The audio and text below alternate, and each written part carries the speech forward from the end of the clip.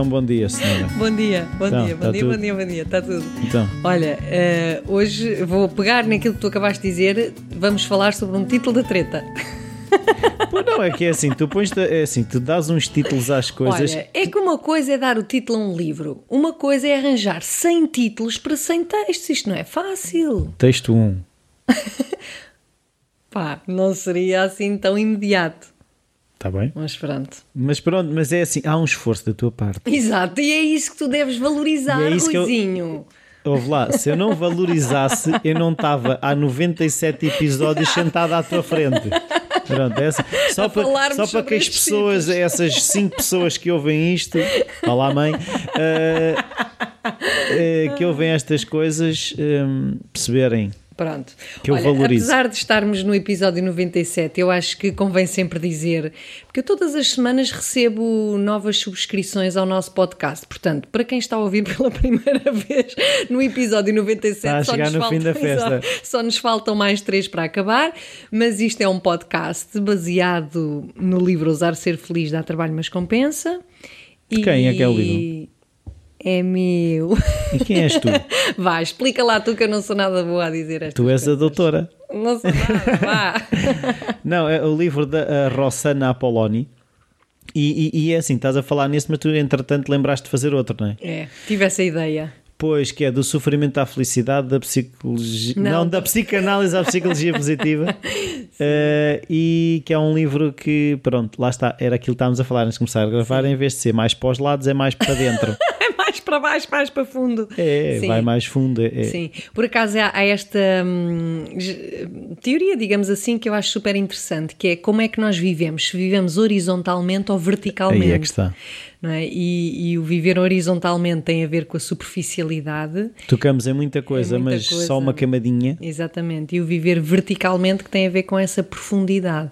Então este meu primeiro livro não é que não seja profundo, mas tenta abordar várias temáticas, claro, de uma forma leve, não é? Sim. Até porque a minha intenção eu era acho que é só para chegar à primeira camada. Exatamente. E tirar aquele verniz. Pronto. O segundo livro já é mais profundo, mas também é mais...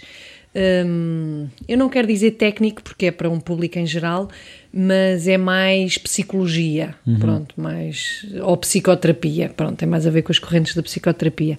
Correntes, sim, convém libertar-nos das correntes. Exato. Agora o terceiro é que depois logo veremos. Há de haver um terceiro. Eu não há 2 sem 3, é isso? Não há 2 sem 3, exato. Mas pronto, ainda vai levar algum tempo. Se quiseres ajuda nos títulos. Isso é que é importante. Antes de ir para o editor, o Ruizinho, vais ter que ver comigo os títulos. Acho excelente ideia. Eu também acho que sim. Pronto. Então convém é que o escrevas. Pois é. Eu não ajudo com os títulos se não houver livro. Há ideias não me faltam. O problema, que é um dos temas que já falámos aqui, é a questão do tempo. Não é? Como é que nós gerimos o tempo e como é que... Prioridades. Então, se calhar nesta fase a prioridade não é o livro. Não, é mais ler, porque escrever um livro implica muito tempo de estudo e leitura, claro. Não é? Pronto, e eu estou nessa fase. Eu não posso produzir um móvel sem gastar madeira, não é? Exatamente. Portanto, os livros, pelo menos no meu caso específico, não sei como é que serão outros autores, mas no meu caso específico não é fruto de ideias que eu tenho que me vêm durante a noite nos sonhos. Está bem, mas mesmo os outros autores que escrevem a partir das ideias são ideias de coisas que eles já viram. Exatamente, pronto. Que eles processaram, não é? Exatamente. Não, qual é que é o título do texto hoje? O título é As Emoções Negativas São Positivas. Pronto, nós demos pela falta deste texto.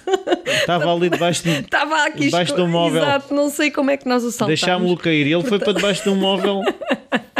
Mas olha que isto tem muito a ver com o tema em si. É engraçado termos passado por este texto. Está na página 21. Que é, no fundo, tem muito a ver com a nossa tendência geral, porque tu sabes que eu generalizo sempre. Claro, esta mania de querermos ignorar as emoções negativas. Eu não tenho, eu estou resolvido. Bom, isso já é mesmo o caso mais grave em absoluto, são as pessoas que estão resolvidas e cujas emoções negativas não as afetam. Eu estou estragado, eu não estou resolvido. pronto, nós os dois, como estamos super estragados e desarrumados e pronto... Até deixámos cair textos para debaixo do móvel. Exato. A vida não só é um imprevisto, é uma riqueza constante de cenas que nos acontecem, que nos fazem pensar e sentir. É um rebelice. Mas é de facto... Mesmo as pessoas que, e eu própria, aliás, nós os dois também passámos por isso e ainda passamos por isso, que é a nossa resistência a dar espaço e a sentir as emoções negativas. E devo confessar que é uma das dificuldades maiores, até quando, não só quando estou em terapia, mas também nos workshops, que é quando surge uma dificuldade, a tendência das pessoas de quererem imediatamente resolver o problema e de quererem... E dizem mesmo, eu não quero sentir isto, não é? Perante uma dor, seja ela ou, pronto, portanto, as ditas emoções negativas. Eu acho que aí já há esta classificação que conota as emoções como negativas e como tal não são para ser vividas, quando a ideia não é absolutamente essa, antes o contrário. Mas quando nós estamos perante um desconforto qualquer, nós queremos sair dali, não queremos estar ali. Então, como não queremos sentir o que é que aquele desconforto nos traz, quer seja desilusão, tristeza, raiva, o que for. E ao tentarmos a todo custo não sentir isso, não vamos estar a contribuir para que a situação se desfeche, tenha um desfecho saudável, digamos assim. Ou seja, perante até uma emoção, vamos pensar o contrário, perante uma emoção positiva, não é? A alegria, por exemplo, ou a surpresa, embora a surpresa possa ser negativa para algumas pessoas, mas pronto, uma alegria, vamos imaginar a alegria. E perante a alegria, uma pessoa diz, não, eu não quero sentir isto, portanto eu não vou àquele sítio, vou fugir desta situação. Eu cada vez vou ao cinema, fico feliz. Portanto, não vou ao cinema. Nunca mais vou ao cinema. Quem me tira ao meu lado negro, tira-me tudo. Exatamente isso, mas visto no outro lado. Ou seja, é que essa situação é tão ridícula, não é? Porque a nossa sociedade estimula-nos a alegria. Aliás, para quem vê televisão, eu vejo muito pouca, mas a publicidade é focada em tentar estimular e fazer acreditar as pessoas de que se tu consumires um determinado produto vais ser alegre e vais ficar feliz. Portanto, as pessoas são levadas a querer consumir aquele produto, desde os detergentes, a bebidas, o que for, tudo traz alegria e felicidade. Portanto, imagina agora o que é nós termos a mesma atitude com as emoções positivas que temos com aquelas ditas negativas, que é, não, isto traz-me alegria, eu não quero. Não, não, nada disso, eu quero é fugir disto. E como é que eu resolvo isto? Como é que eu deixo de ter alegria na vida, não é? E é exatamente a mesma coisa em relação às emoções ditas negativas, porque as emoções, para já, todas elas fazem parte da nossa condição humana. Portanto, não podemos eliminar umas e viver outras. Isto é uma coisa completamente absurda, é estar a viver numa ilusão de que a felicidade é a alegria e facilmente se confundem estes dois termos. A felicidade não é uma emoção, não é? Enquanto que a alegria é uma emoção. Portanto, o querer ou juntar, associar a felicidade ao estar sempre alegre, isto já é um conceito completamente errado, porque a felicidade passa por nós termos a capacidade de viver a plenitude da condição humana, e a plenitude da condição humana é todas as emoções, o que é que eu estou a sentir perante determinada situação, e é o entrar em contacto com o que eu estou a sentir que me vai permitir também entrarmos ao processo de crescimento, não é? Porque é mais do que legítimo se uma pessoa, um amigo, um marido, um filho, quem quer que seja que me é caro, me magoar, não é? Ou eu sentir magoada com a sua atitude, é mais do que legítimo eu dar espaço a esta emoção. O que é que eu depois faço com ela, não é? Quer dizer, a partir daqui, agora, se eu vou tentar fazer de conta que a outra pessoa não me magoou, não, porque coitado, ando irritado. Ou anda chateado com a vida. Não, porque não sei o quê. Não, porque na verdade eu também provoquei. Não. Portanto, quando nós entramos... Bem, mas é assim, isso pode ser visto de duas maneiras. Uma coisa é tu, de facto, teres tolerância e compaixão com a pessoa que está a passar um momento difícil. Outra coisa é usares isso como forma de esconderes que estás-te a sentir mal. Claro. São coisas diferentes. Sim. Tu podes até ter essa compaixão de eu estou-me a sentir mal primeiro e depois...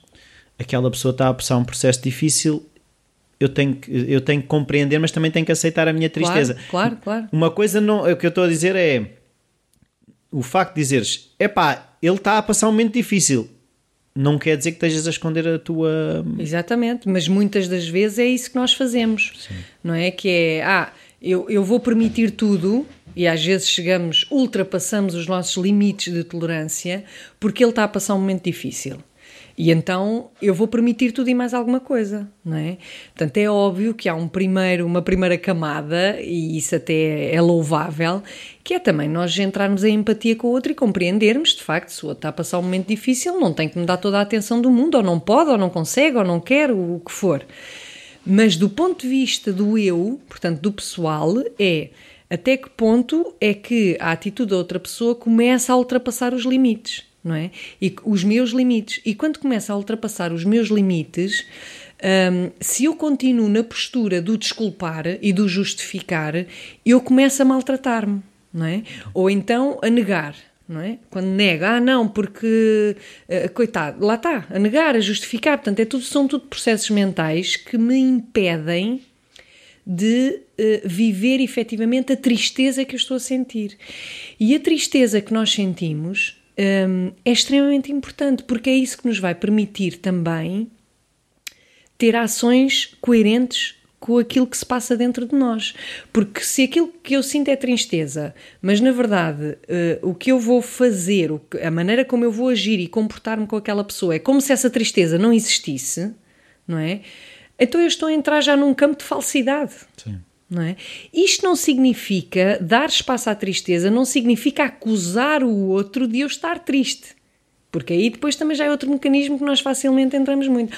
Estou triste porque tu chegas de trombas sempre a casa, por exemplo, não é? Não, a tristeza tem a ver comigo, porque o mesmo estímulo, ou seja, o mesmo comportamento da mesma pessoa pode ter impactos completamente diferentes em pessoas diferentes. Portanto, a tristeza é minha, não é? Agora, é preciso que eu a valide, que eu lhe dê espaço para conseguir elaborá-la e para conseguir que ela, por si, também desapareça, tal como tudo desaparece quando nós lhes damos espaço. Quando não damos espaço, então ela mantém-se lá e vai-nos corroer por dentro, não é? Pois, isso faz-me lembrar uma analogia que às vezes faz, que é a vida, nós temos cá para aprender lições. Pronto. E cada vez que eu escolho não aprender a lição, ou seja, se entra nessa negação. É uma escolha, sim. É o mesmo que quando somos estudantes não nos apeteceu estudar. Mas algum dia o teste vai aparecer. Claro. E é aí que nós, ou seja, vamos ter que ter uma resposta. Se tivermos estudado, a resposta será mais certa do que se não tivermos estudado. Claro. Por isso, a questão das emoções é aceitar que elas estão lá e se nós não aprendemos agora, vamos aprender mais à frente. Não há volta. Isso é uma coisa que eu tenho aprendido, que é o facto de eu não olhar para elas não faz com que elas desapareçam. Pois não. Antes, pelo contrário, até potenciam e corroem. Bem, ainda ontem eu vi uma analogia que até faz bastante sentido, é quando enterramos alguma coisa, só lhe estamos a dar nutrientes debaixo da terra para arrebentar com mais força. Exatamente. Porque se lhe dermos ar, se calhar a semente que fica exposta aos elementos, não é? A semente, seja, neste caso, da tristeza, da raiva, seja do que for, se estiver exposta aos elementos, mais facilmente se calhar perde a força. Se enterrarmos, ela vai estar a acumular todos os nutrientes para arrebentar como uma linda árvore. Claro. Por isso convém também dar esse espaço. Exatamente, até porque tudo o que se passa dentro de nós e sobretudo relativamente àquilo que nós sentimos fala sobre nós, não é? E o processo de crescimento passa pelo tal autoconhecimento. Então, em vez de nos focarmos no outro, na acusação e no julgamento, o outro teve uma atitude que teve um determinado impacto em mim. Esse impacto em mim, o que é que diz sobre mim? Não é? Por exemplo, uma emoção negativa, ou dita negativa, como, por exemplo, a desilusão, não é? Eu fiquei desiludida com o comportamento da outra pessoa. Mas porquê que eu fiquei desiludida? Se calhar porque eu queria expectativas. E porquê que eu queria expectativas? Porque eu quero que as coisas aconteçam de uma determinada maneira. E as coisas, quando não acontecem de uma determinada maneira, eu vou ficar desiludida, vou ficar magoada, vou ficar triste. Então o que é que isto poderá dizer sobre mim? Se calhar poderá dizer que eu quero o mundo à minha maneira, à minha imagem e semelhança. Ou seja, eu estou agora a encurtar muito um processo, sim, mas que é extremamente comum, que é a nossa tendência geral de todos mesmo, de querer os outros à nossa imagem e semelhança. E chegar a esta conclusão, isto é super doloroso. Desculpem lá aos resolvidos, mas isto é super doloroso, não é? Admitirmos a nós próprios que, na verdade, a maioria das nossas discussões é porque eu quero que o outro pense como eu e que o outro sinta como eu. Epá, às tantas digo, mas eu não sou uma pessoa, como é que eu... E então confundem-se aqui uma série de coisas. E isto pode ser uma oportunidade, porque só a partir do momento em que nós chegamos a estas conclusões e chegamos a este autoconhecimento, é que também nos permitimos alterar, mudar, não é? Porque eu, na verdade, não quero nada que os outros sejam como eu. Então, como é que nós vamos passar a aceitar os outros tal como são? Como é que vamos respeitar as diferenças, não é? Isto é a base para que haja uma relação minimamente saudável. Passa por aí, respeitar as diferenças. Mas será que o conseguimos mesmo fazer? Será que quando o outro chega à casa mal-humorado, pronto, abujardamos logo porque afinal tu não chegas como eu quero que tu chegues? Não é? Também tive um dia difícil. Exatamente. Então, e não cheguei com essa carga. Depois começa-se a discutir conteúdos, que é, porquê é que estás assim? E o que é que... Ou seja, conteúdos teóricos. Sim. E não se vai ao fundo. Claro. Que é o que é que eu estou a sentir, estou-me a sentir desiludida, então e porquê é que eu estou a sentir desiludida? Por causa da tal... Tá bem, mas isso aí tem a ver com uma coisa, isto pode parecer que não está nada relacionado, mas eu acho que está, que é, tu se fores ver, desde que somos pequenos, fazem-te uma pergunta e esperam uma resposta imediata. Claro. Nem que seja, se tu transpuseres isso para ti, estou-me a sentir mal, quero uma resposta rápida, a mais rápida é o outro. Claro, ponto, sempre. Claro. Tanto que, agora estavas a falar, eu acho que a questão central aqui é uma coisa que eu tenho pensado nos últimos tempos, aquilo que falam de iluminação, e que eu considero iluminação e felicidade estarão a par, se não serão a mesma coisa, passa por termos a capacidade de não julgar tudo. Claro, não julgar, nós próprios. Aí é que está, porque se tu tiveres a capacidade, se tu não julgas, tu aceitas. E consegues ver a situação pelo que ela é. Claro. Sem carga. Isso para mim é a felicidade. E todos nós, em algumas situações da nossa vida, já o experienciamos. Quando aceitamos uma situação boa ou má, sem a julgarmos, mesmo quando estamos tristes, estamos felizes ou não estamos desequilibrados. Essa coisa do julgar é super interessante, porque o sentir não tem certo e errado. É isso que eu estou a dizer. Não é? Porque o julgamento é já estarmos a emitir uma opinião. Não podes sentir isso. Já é córtex pré-frontal. Exato. Como é que eu posso não sentir? Ninguém pode, até eu não posso sentir isto. Como é que é possível? Não há controle sobre aquilo que nós sentimos. O que se sente é o que se sente. E, portanto, quando nós o reprimir é o julgar essa emoção ou esse sentimento como negativo. Mas isso quer dizer, é estar a deixar que a mente, não é, com as nossas classificações do certo e errado, interfira naquilo que nós estamos a sentir. Quando interfere, deixam de estar alinhados, inevitavelmente, porque há um que tenta prevalecer sobre o outro, não é? E isso da rapidez é super importante, porque nós nem sempre somos capazes de identificar no imediato o que é que estamos a sentir. E às vezes é preciso tempo. Ainda no outro dia me aconteceu estar com uma pessoa e pronto, estar numa situação em que a outra pessoa me diz: o que é que tu estás a sentir? Porque entrei em silêncio, não é? E eu disse: não sei, estou a elaborar, estou a tentar decifrar o que é que estou a sentir, não é? Porque, e às vezes é isso, o silêncio e a não resposta é importantíssimo para darmos espaço a ver o que é que eu estou a sentir neste momento. Eu tenho andado a fazer muito, no fundo, o trabalho que a Tara Brach fala, que é, ou seja, eu comecei quando me consigo apanhar.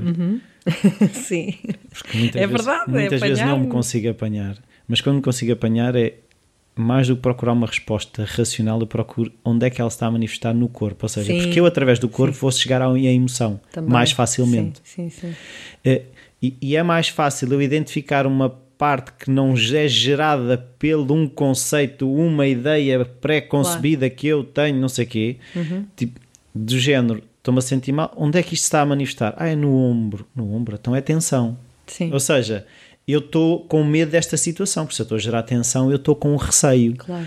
E tem-me sido mais fácil do que, como eu fazia a maior parte das vezes, que ainda faço muita vez. É a pergunta mental, o que é que eu estou a sentir? Mas o que é que eu estou a sentir? Mas eu estou a sentir porquê? O que é que aconteceu? E estou a sair automaticamente do momento onde posso resolver as coisas, que é no presente. Sim. Pronto. Por isso é que a meditação ajuda tanto, e a meditação, porque tenta focar-nos no aqui e agora e nas sensações do corpo. Estares em contacto. Porque o foco com as sensações do corpo é uma forma para treinar a capacidade de identificar aquilo que nós sentimos emocionalmente. Portanto, não é uma questão só da paz interior e por aí, mas é foco na sensação. O que é que eu estou a sentir? E isto depois transfere também para a nossa vida do dia-a-dia, que no fundo não é uma sensação, é uma emoção, mas é um sentir. O que é que eu estou a sentir?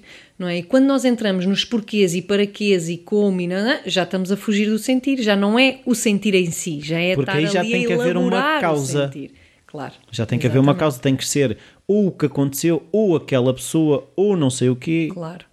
Portanto, isto para dizer que as pessoas que tentam fugir daquilo que sentem e dizem frases do tipo eu não quero sentir isto, estão a dar não só mais força a essa emoção negativa, porque é tal, vamos enterrá-la, mas ela vai crescendo, com a grande desvantagem de que vai acabar por se manifestar de uma forma distorcida e de uma forma prejudicial, quer para a outra pessoa, quer para nós próprios.